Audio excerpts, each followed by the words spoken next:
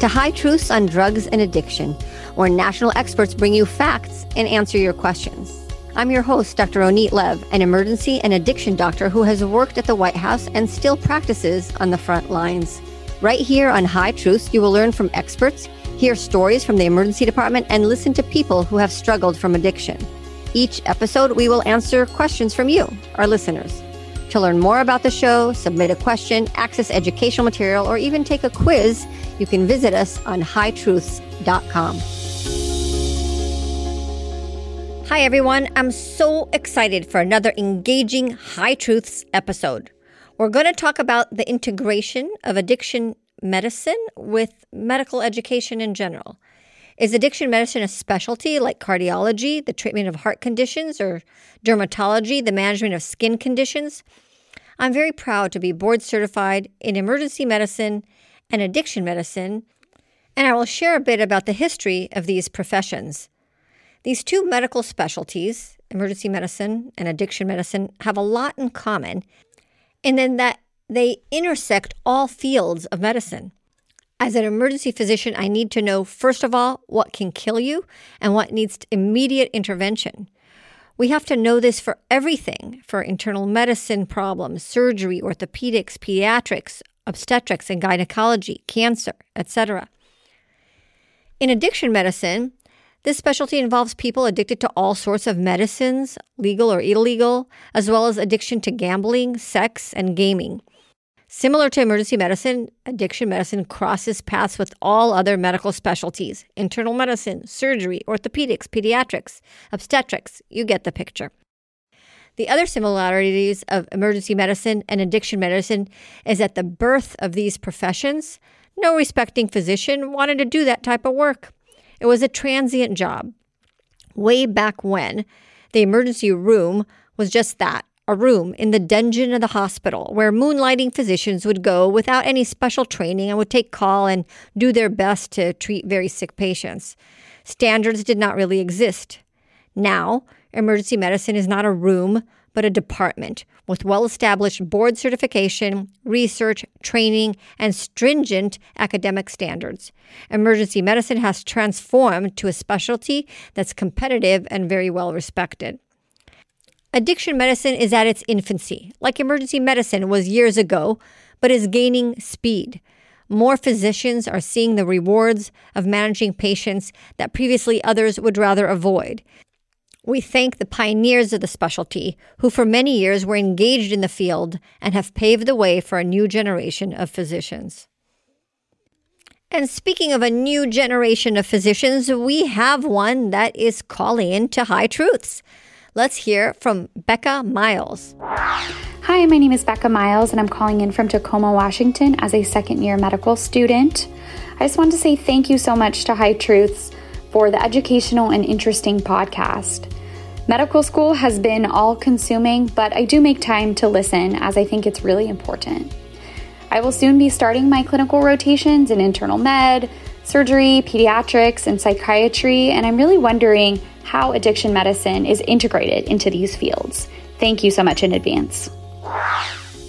Becca, have I got an expert for you? You ask about addiction medicine, and I have one that is one of the pioneers of the field of addiction medicine and an educator in addiction medicine, Dr. Anthony Albanese. I consider Dr. Albanese, Tony, one of my DC pals. They say if you want to find a friend in Washington, D.C., get a dog. Well, maybe that's true if you're the president of the United States or a high-ranking official or an aspiring cutthroat bureaucrat. But Dr. Albanese and I are simple clinicians, doctors who came to D.C. to serve our country without big competitive government aspirations. So I made a friend in D.C. And let me tell you about my friend. Dr. Anthony Albanese is a gastroenterologist, hepatologist, and addiction medicine specialist who has over 25 years in experience in clinical medicine and medical education. He works at the VA medical centers and their university affiliates to enhance interprofessional faculty education and develop, expand, and enhance graduate medical education in accordance with the Veterans Access, Choice, and Accountability and Missions Act initiatives. That's fancy schmancy talk for he trains doctors.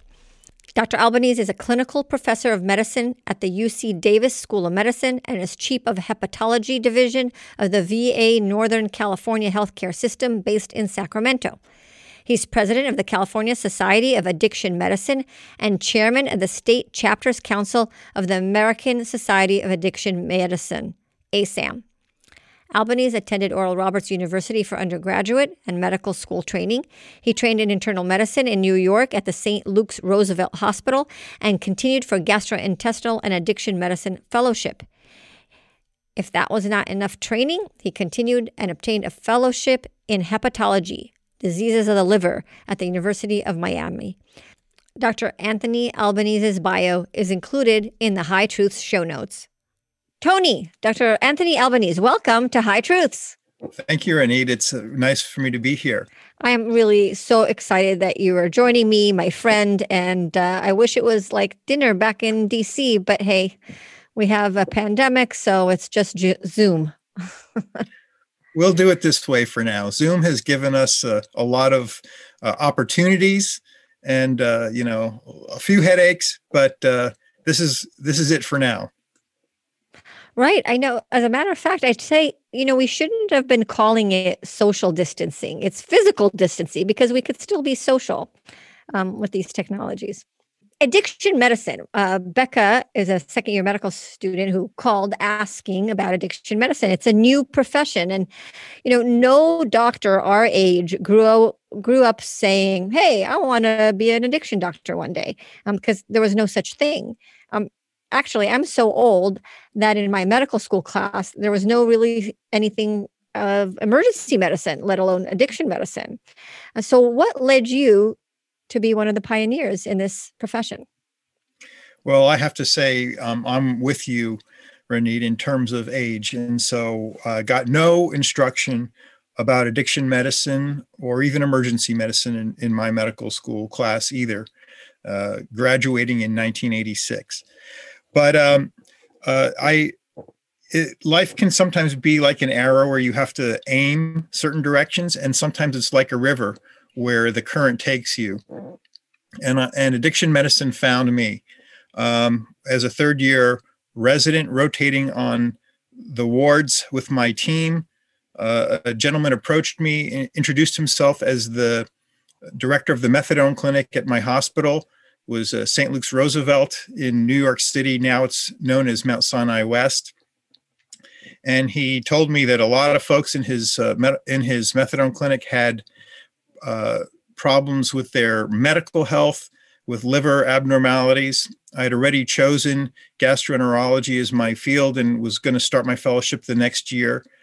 And so he said, if I worked on the medical problems, he would teach me about addiction, and he kept his promise. That year, hepatitis C was sequenced, and the first treatment was discovered. And so my interest in addiction started to grow along with my interest in hepatology, which is the study of liver diseases.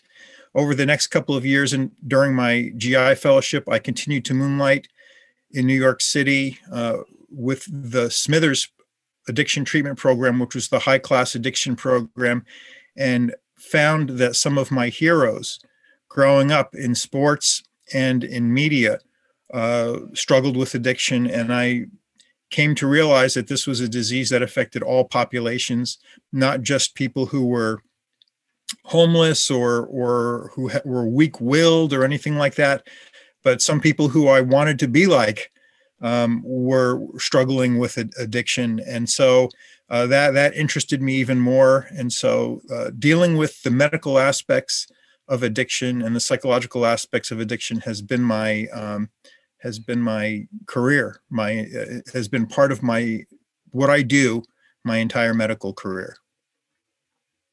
Right. Wow. I like your river and arrow analogy. That's definitely applies to me as well. So Becca, our second-year medical student, is a very inquisitive medical student. She's about to start rotations and asks, how is addiction medicine integrated in all these rotation. It reminds me, my daughter is also a second year medical student, and her very first rotation is psychiatry. And I read the little intro to the rotation. That could be intimidating the very first time you're ever in a hospital actually seeing a patient. And they said, regardless of what profession you're going to choose, all persons involve the issue of psychiatry. So this is a very important rotation, and that's why it's a mandated rotation. And it really resonated for addiction medicine, because it really doesn't matter what rotation, you will encounter patients with addiction. Well, I'm going to preface my remarks by saying all the comments that I share with you today are my own opinions. They don't represent the VA for whom I work, and they don't represent the American Society or California Society of Addiction Medicine, which I'm an officer in both of those societies. They're my opinions, and so I'm happy and I'm excited for Becca. She has come to the realization that it took me a long time to come to, which is that people with addiction are not different than us. We all have issues. And we can address those issues. We all have to understand that we have strengths and weaknesses and areas in our lives that we need to work on and overcome. And she has seen the similarity to addiction with any other human condition that we deal with. And that's, I believe, why she's attracted to it. She may or may not have a family member who has struggled with a behavioral or a chemical addiction. But there are so many easy ways to learn about a little more than what she's already been exposed to. I think that the American Society of Addiction Medicine and the annual conferences that they put on, they have one coming up towards the end of April. I believe it's April 22nd is when it starts. The California Society of Addiction Medicine has a whole review course starting at the end of August this year. And getting involved, New York Society has a beautiful course that they put on. A lot of different states have different courses that they put on that are all available to view on the ASAM website. And what's interesting about these courses is that they are either free or they're very deeply discounted for students and for residents, because it's our goal to see people get exposed to the science and the heart behind addiction medicine. You'll notice that in this field, as in many fields in medicine, there are two aspects. There's the intellectual aspect that is puzzling to us, and the brain chemistry and the neurophysiology of how and why people choose different substances, and how that a substance can really take precedence over even the most important relationships we have in our lives. And so that has its own set of interest. But then there's the heart part also, which is how can I help a struggling person to become functional and become well again? And both of those come into play dramatically in the field of addiction medicine. And so I'm excited for her. Psychiatry is involved, but so is medical, the medical aspect, what I do, because really we're very complex individuals from the top down. And I haven't met anybody with issues that affect their brain that do not affect the rest of their body. And I haven't met anybody who has an issue with their body that doesn't somehow affect the way they think and the way that they process. So we're big units that are very interconnected. That's very true. It's all, we can't, and it's true for the rest of the body. You can't just say, oh, I'm just interested in your heart and not think about the brain and other parts. It's all together. That's what makes a good doctor, I think, who knows how to integrate all those aspects. You are an educator, a medical educator at the VA. Are there systems within the VA? And I know that there's a lot of innovations. I think, the VA is one of the leaders in issues of opioids and benzodiazepines and mental health, suicide prevention, things like that. But do you have formal addiction medicine education within the VA system that you're working on?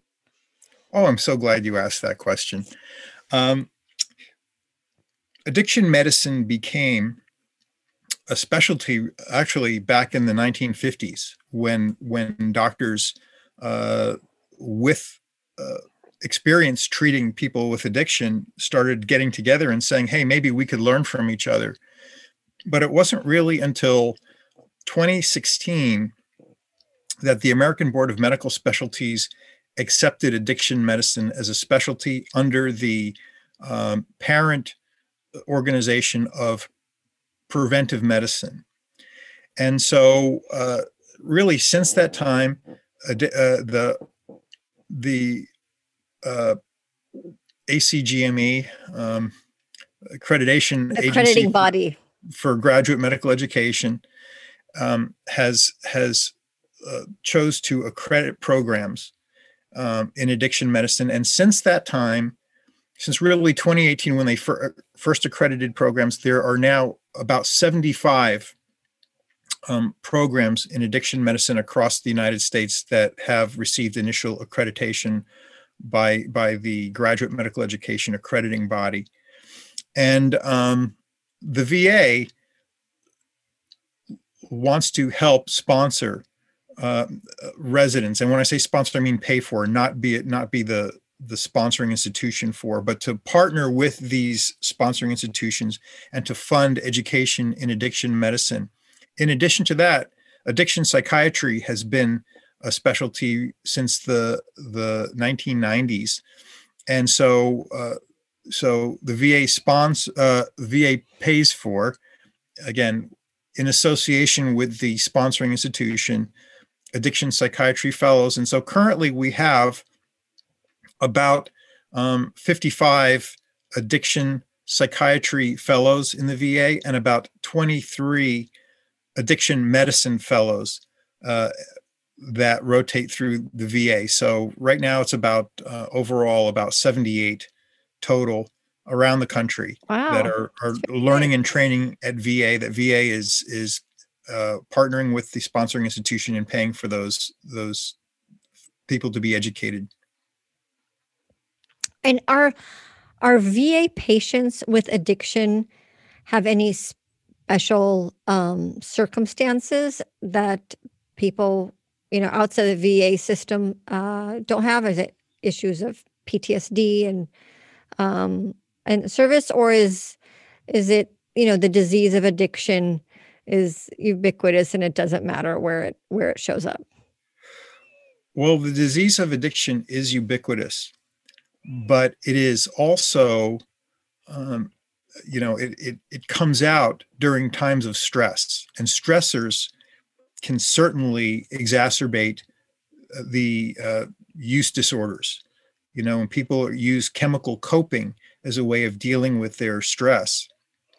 And we see that happen frequently in people who are put in stressful conditions like those who serve in the military are.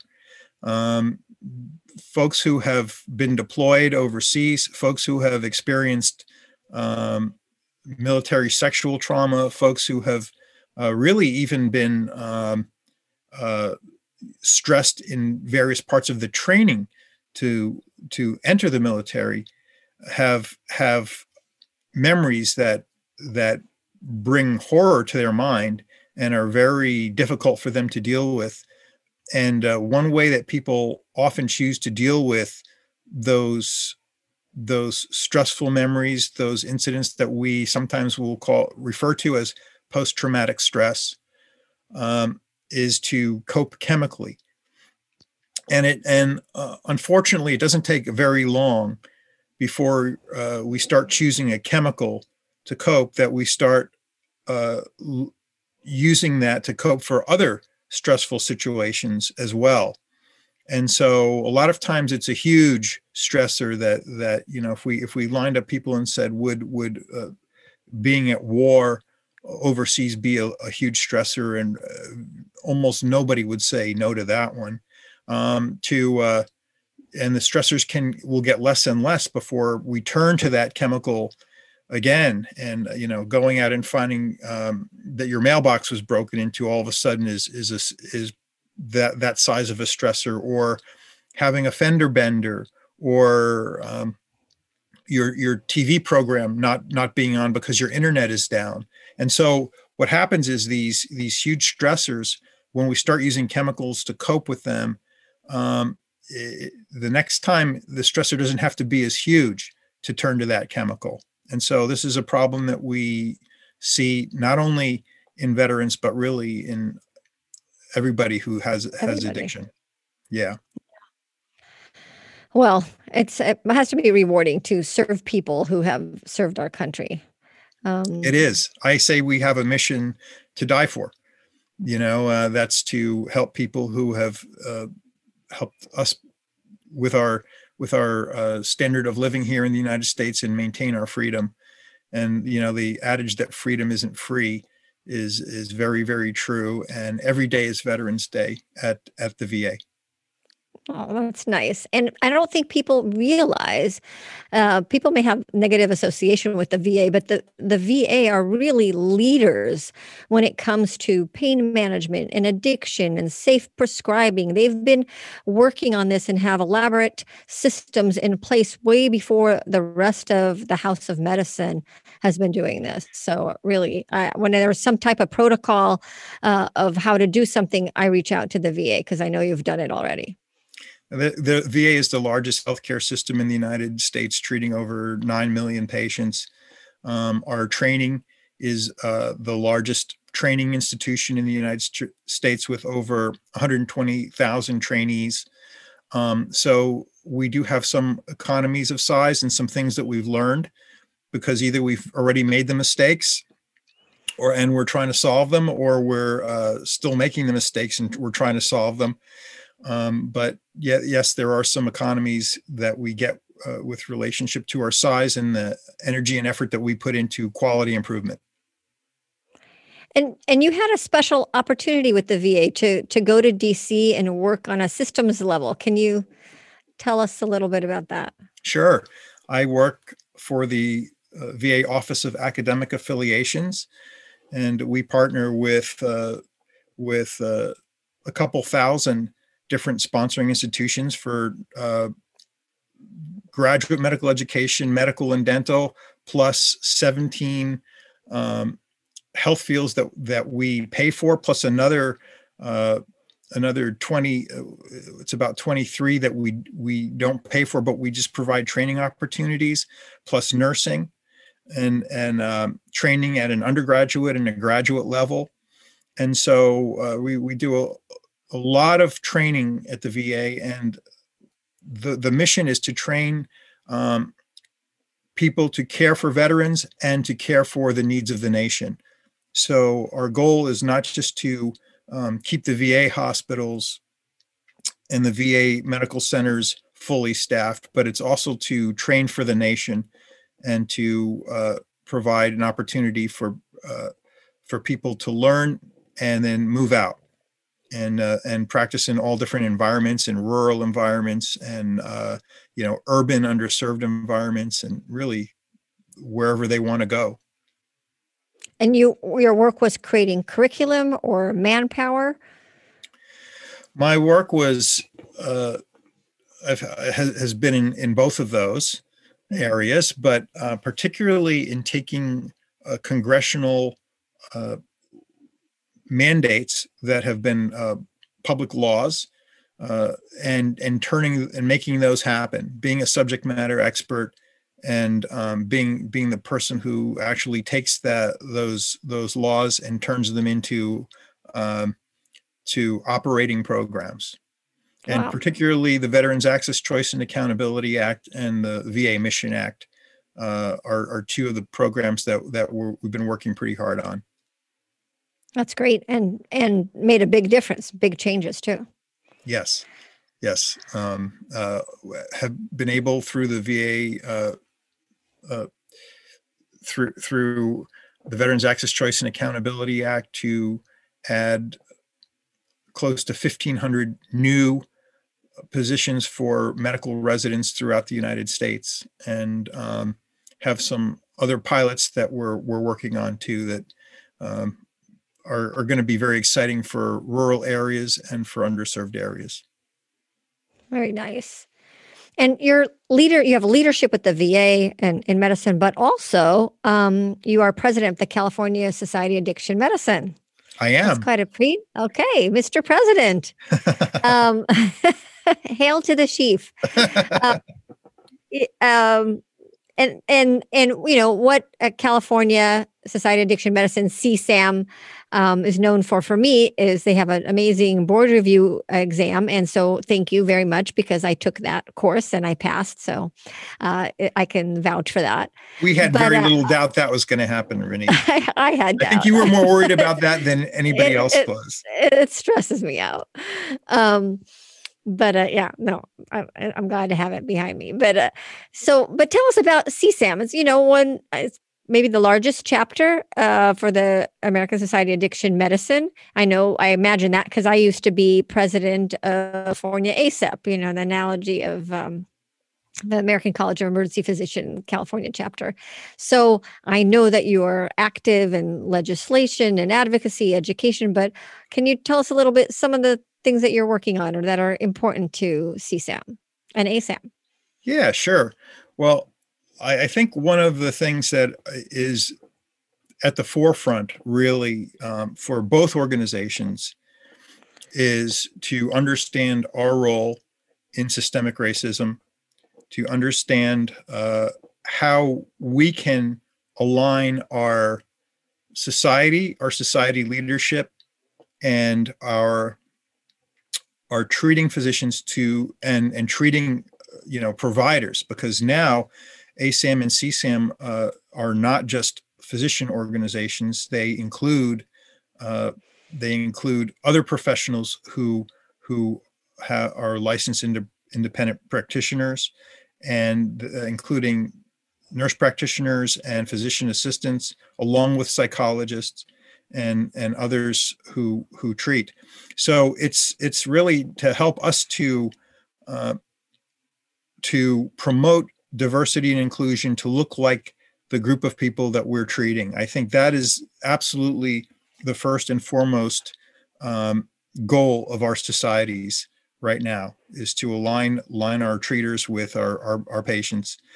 I think other things we're working on is to help people to understand about the opioid epidemic in the United States, that it's not just an opioid epidemic, it is an addiction epidemic. And when we talk about people who have opioid use disorder, we're talking about 2 million people. When we're talking about alcohol use disorder, we're talking about 20 million people. And so it's a problem that's about 10 times that of opioids. Opioids have come to the forefront because of the overdose issues and the fact that fentanyl and other illicit opioids have gotten into the country and do regularly and cause a risk of accidental overdose. And so, here in the last year, we've had over 81,000 overdose deaths in the United States, which is more than any other year before. COVID probably had something to do with that. The numbers were trending down before COVID.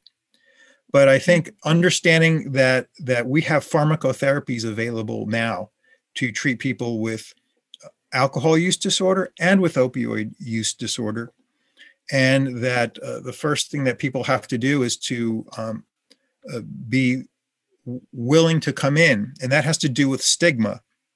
People often don't want to come and see a physician for these issues because there's such horrible stigma associated with having an illness, a medical illness, and helping people to understand that they're not an addict, they're not weak-willed, they're not dirty, all right, but they have an issue, like we all have issues that can be addressed medically. And they can step forward and get treatment. And so reducing stigma is big and important, because we want people to get pharmacotherapy and get treatment for, and not just pharmacotherapy, but behavioral therapy too, and get treatment for their use disorders, their behavioral addictions, so to speak, too, and to not be ashamed of them. And so those are probably the big things. We're also looking for some ability to reach into the community better than we have been able to reach into the community. We still have laws preventing safe injection sites where we could potentially reach a hand out to people who are not ready to stop yet. But data from other countries shows that every year, between 25 and 30% of people who go to an injection site like that do end up seeking help. And wasn't there a project in San Francisco with a safe injection site? Wasn't there a problem and it was not successful? A pilot project there? It was. There was a place that built a prototype safe injection site, and it never materialized because of threat of federal action against that site. And so the data that I'm talking about really comes out of Vancouver, Canada, and some other places in the world where people who find a place where they're accepted for who they are, and once they get comfortable with that, they become comfortable in seeking help when they're ready. And we have other examples of that around that are legal in the United States, like Housing First initiatives, where when we're trying to address people who have addiction and people who are homeless, we say, well, what do you do first? Do you make them have to be sober and then be in sober facilities and then they can enter a sober facility, or do you find them housing first? Now the data is overwhelmingly supportive of Housing First, because people don't care. You're going to like the episode with Ben Carson. I have an episode with Ben Carson. That's exactly what he says: housing first, second, third. Absolutely. After, we know that from Maslow's hierarchy of needs, right? Food, clothing, shelter, being absolute number one in our mind before we're even ready to consider other things. And so, I think companionship is in that, and learning that you can have a safe environment before you're interested in making changes in your life. And so that's where, needle exchange programs come in, and safe injection sites come in. So harm reduction is really harm reduction. Thank you for using one word to encapsulate about 14 of my sentences. No, and I think for the first time, the Office of National Drug Control Policy now under Biden has harm reduction as a priority, which it hasn't been in the language before. Yeah. What I thought you would say when I said what the priorities is, as soon as COVID hit, I saw amazing work by the Addiction Society in promoting telehealth and meeting on, there was a gap in services, and I don't know if that gap has been closed with COVID. But I think that's something that you guys have been working on. Oh, yes. And I'm glad you brought that up also, because one of the things we saw right away in COVID was a disconnect. There were some states that would never have seen an alcohol retailer as an essential business. But when we were at a place where treatment centers and places where people congregate were closed, and again, telling you the number of people who have alcohol use disorder in the United States being around 20 million, here was a group of people that had no access to resources because they were closed down, and then no access to alcohol. And that put them really in trouble, in physical trouble. And people who have gotten used to coming in for their pharmacotherapy for their opiate addiction, either methadone or buprenorphine, um, or naltrexone or something, and then not having access to that. And so opening up telemedicine to allow prescriptions for patients established and then for new patients to be done using telemedicine was really a big plus. And what we found as we started our talk today about Zoom meetings, and about the type of meeting like we're having now, we found that this opened up a whole new world of people who would never make the effort to enter a physician's office or a provider's office because of fear and stigma and other things, but were willing to access medical care through a telemedicine format. And so really, some good has come of this horrible situation of a pandemic, and the good is that we are reaching into areas of people that we never would have been able to reach into before because of legal and other barriers.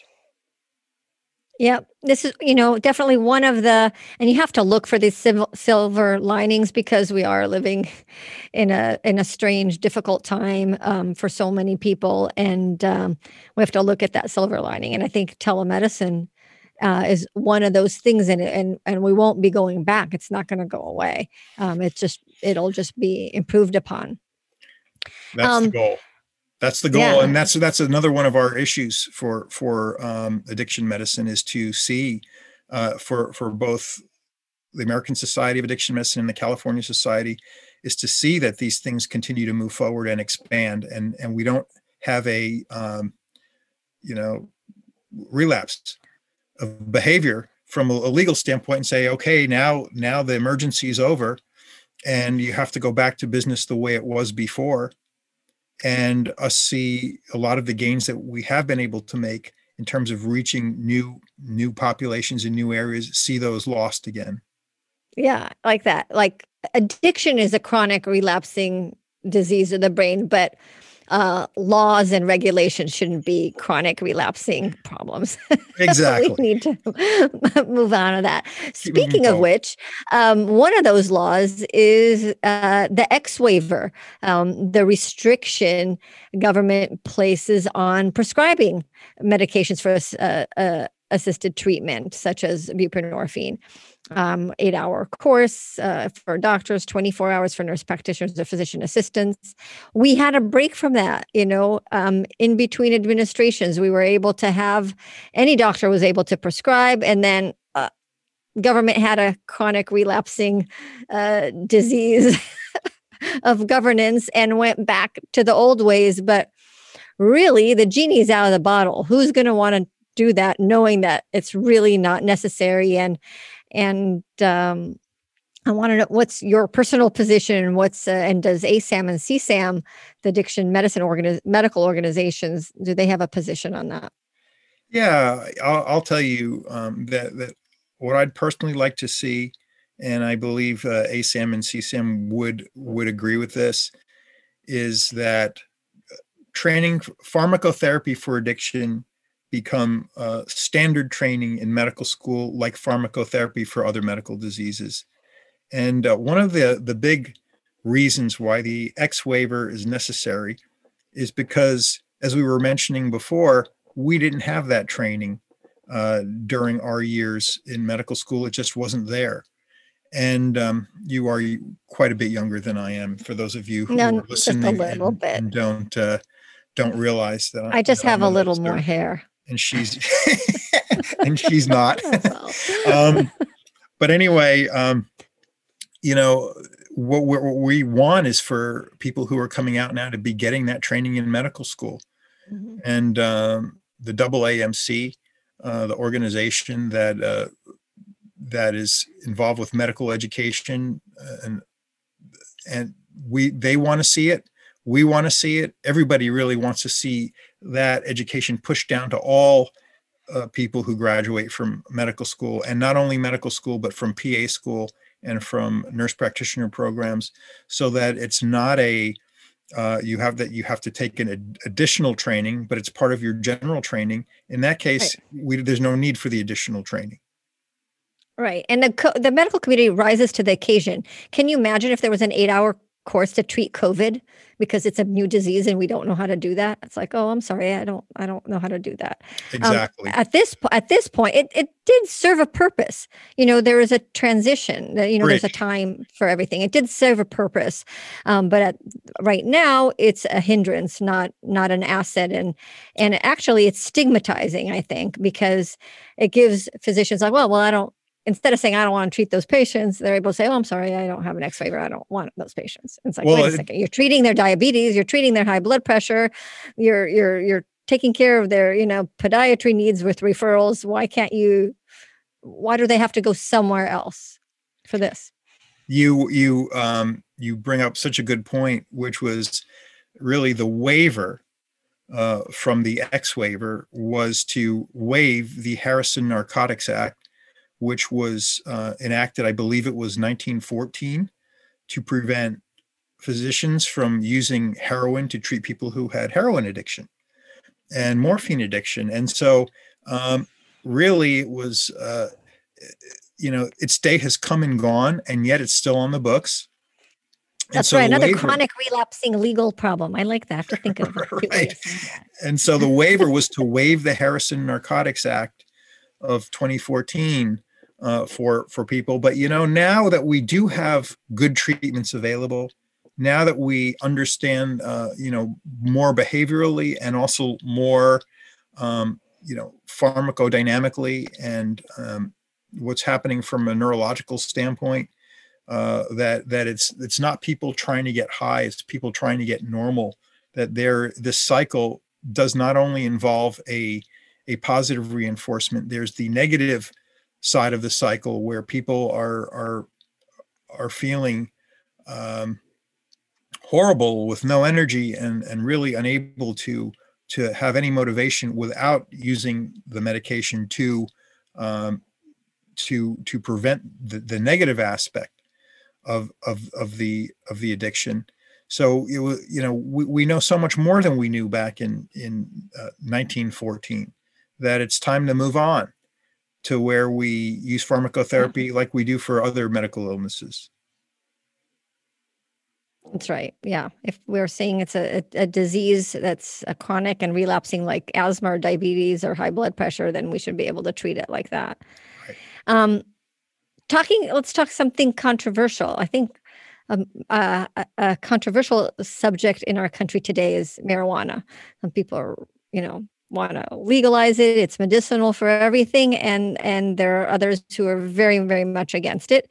But ASAM has published guidelines just recently about marijuana. Really kudos for tackling a very difficult problem. Right. And I think that we as treaters of people with addiction don't ever want to really find ourselves coming against a substance, right? The substance has no morality associated with it. We want to help people who have issues where they develop use disorders. We also care about children whose brains can be changed permanently by certain substances, and we don't want to see that happen. We are believers in research and following the research, not in creating policy based on what feels good, or what somebody's idea of morality is. Mm-hmm. The other thing I think that's important is safety for the public, and so really setting boundaries for marijuana use that makes sure that money spent on that is directed towards treatment, especially treatment of underage users, to make sure that underage users are protected, to make sure the public is protected. And the idea of the marijuana DUI has surfaced and is surfacing in states where it is legal. And what we're finding overwhelmingly is that very few people actually have only marijuana DUI. what they have is polysubstance, and that marijuana is one of those substances. I'm going to call it cannabis because that's the kind of the term that a lot of people are using as the major term now. But that cannabis ends up being a substance that people don't think of as causing impairment, but it does. And when they add it to a drink or two, or a medication that they take, or another drug that they take, we're finding it's additive, disastrous consequences. Correct. Yeah, why wouldn't be? I mean, and you know this from working with the VA. How many years have you worked on opioid and benzodiazepines, or opioids and sleeping pills? And these drugs are additive. Why do people think that marijuana is not additive? It's the same, it's a sedative like all the other one. It's additive. Exactly. And sometimes even more than additive.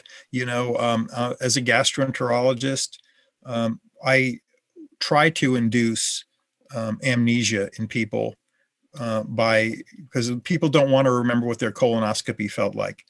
And so Thank you for that. we do, yes, what we do before the colonoscopy is to give them a combination of a benzo sedative and an opioid. And we give them together because that combination causes antegrade amnesia. And it's safe in the endoscopy suite because there's a nurse whose job is to monitor that anesthesia. And we have pulse oximeters and blood pressure monitors and a staff that's being observant. But at home, it's not safe because somebody could take the pills, fall asleep, wake up and see the pills by their bedside and not remember that they just took them 15 or 20 minutes ago and take more. I've seen that happen. Fall back asleep and then wake up and see the pills by their bedside and take more because they forgot they took them. And so the combination sometimes is additive and sometimes it's logarithmic what happens when you mix sedatives. And marijuana is a part of that equation too. Yes, it is. So, yeah. So, and I like things in the report too, like very clear guidance that marijuana should not be used to treat opiate use disorder. I hear a lot of methadone clinics saying, well, maybe we should start using cannabis. Or I just reviewed a medical board review that the doctor was very proud that he's going to start using alternatives to opiates such as marijuana.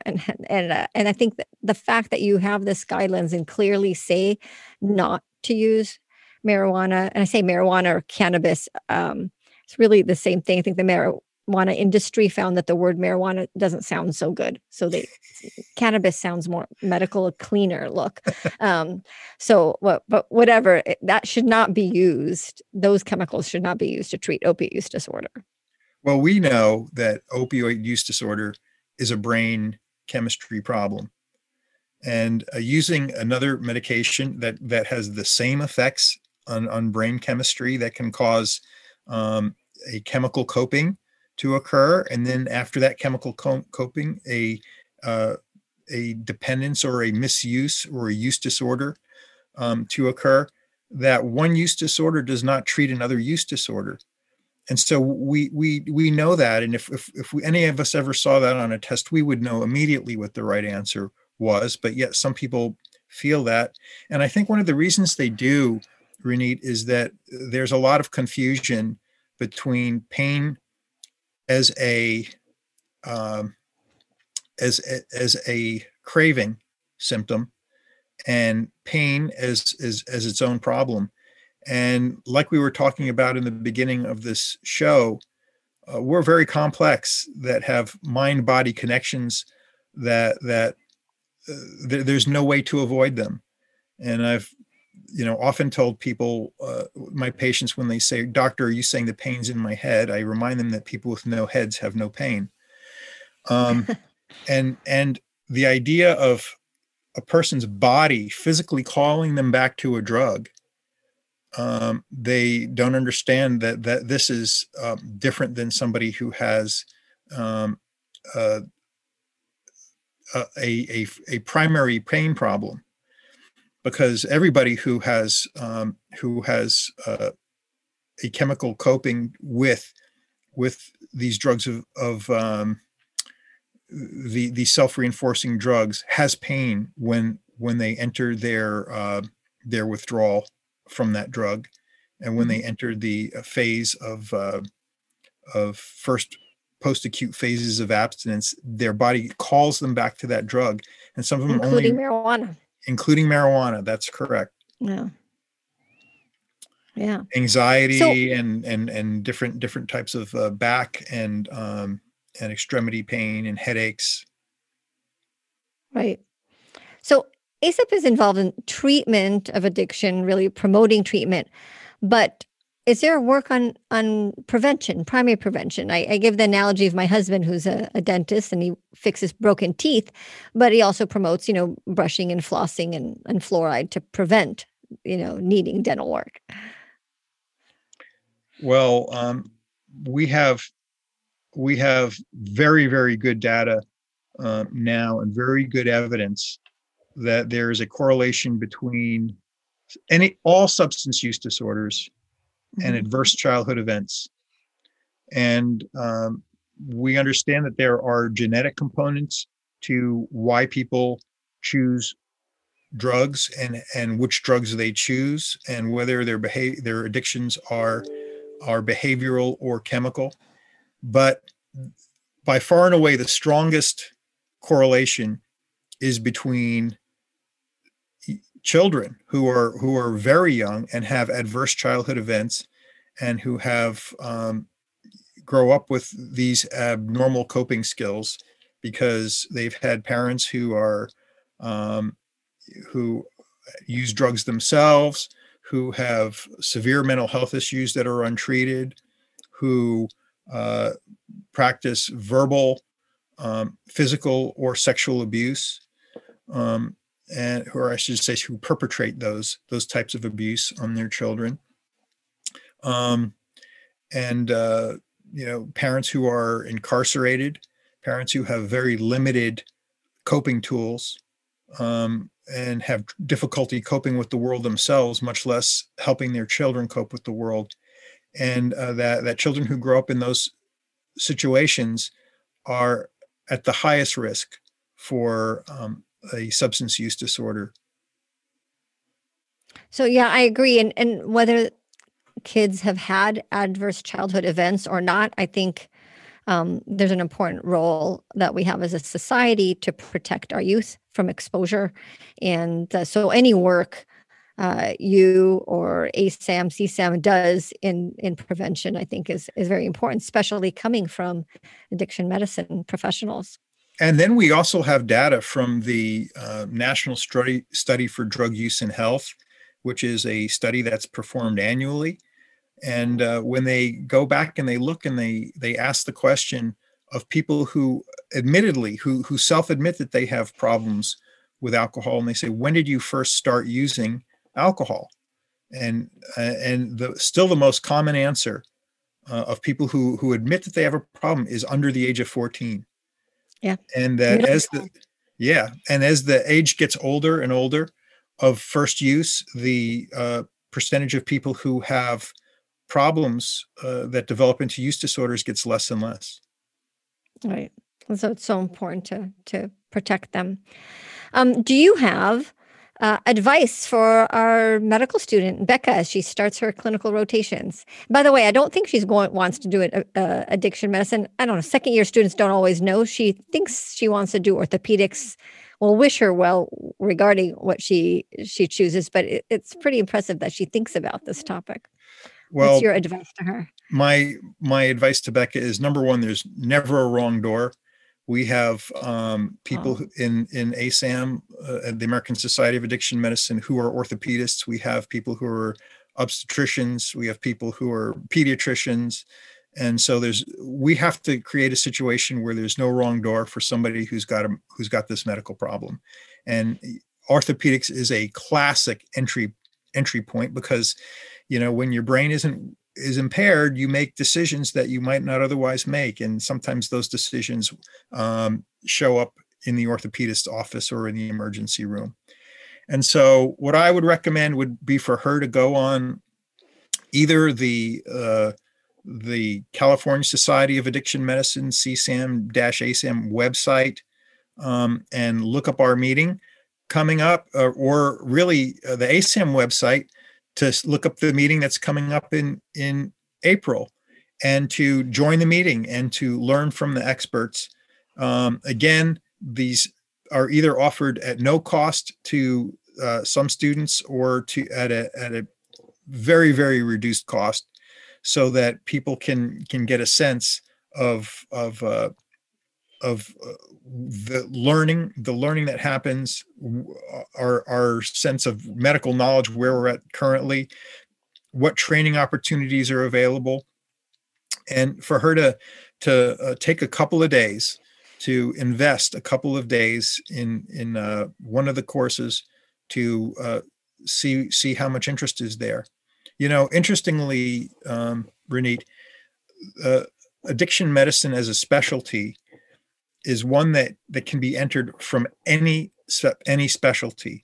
If you have a board eligibility in any specialty, you are eligible to take the fellowship in addiction medicine. We've had people from surgical subspecialties sign up to take to do one extra year of addiction medicine. We've had people from psychiatry, people from emergency room sign up to do the extra year, because they realize that this is going to make up about possibly between 15 and 20% of the people they see in their practice in general.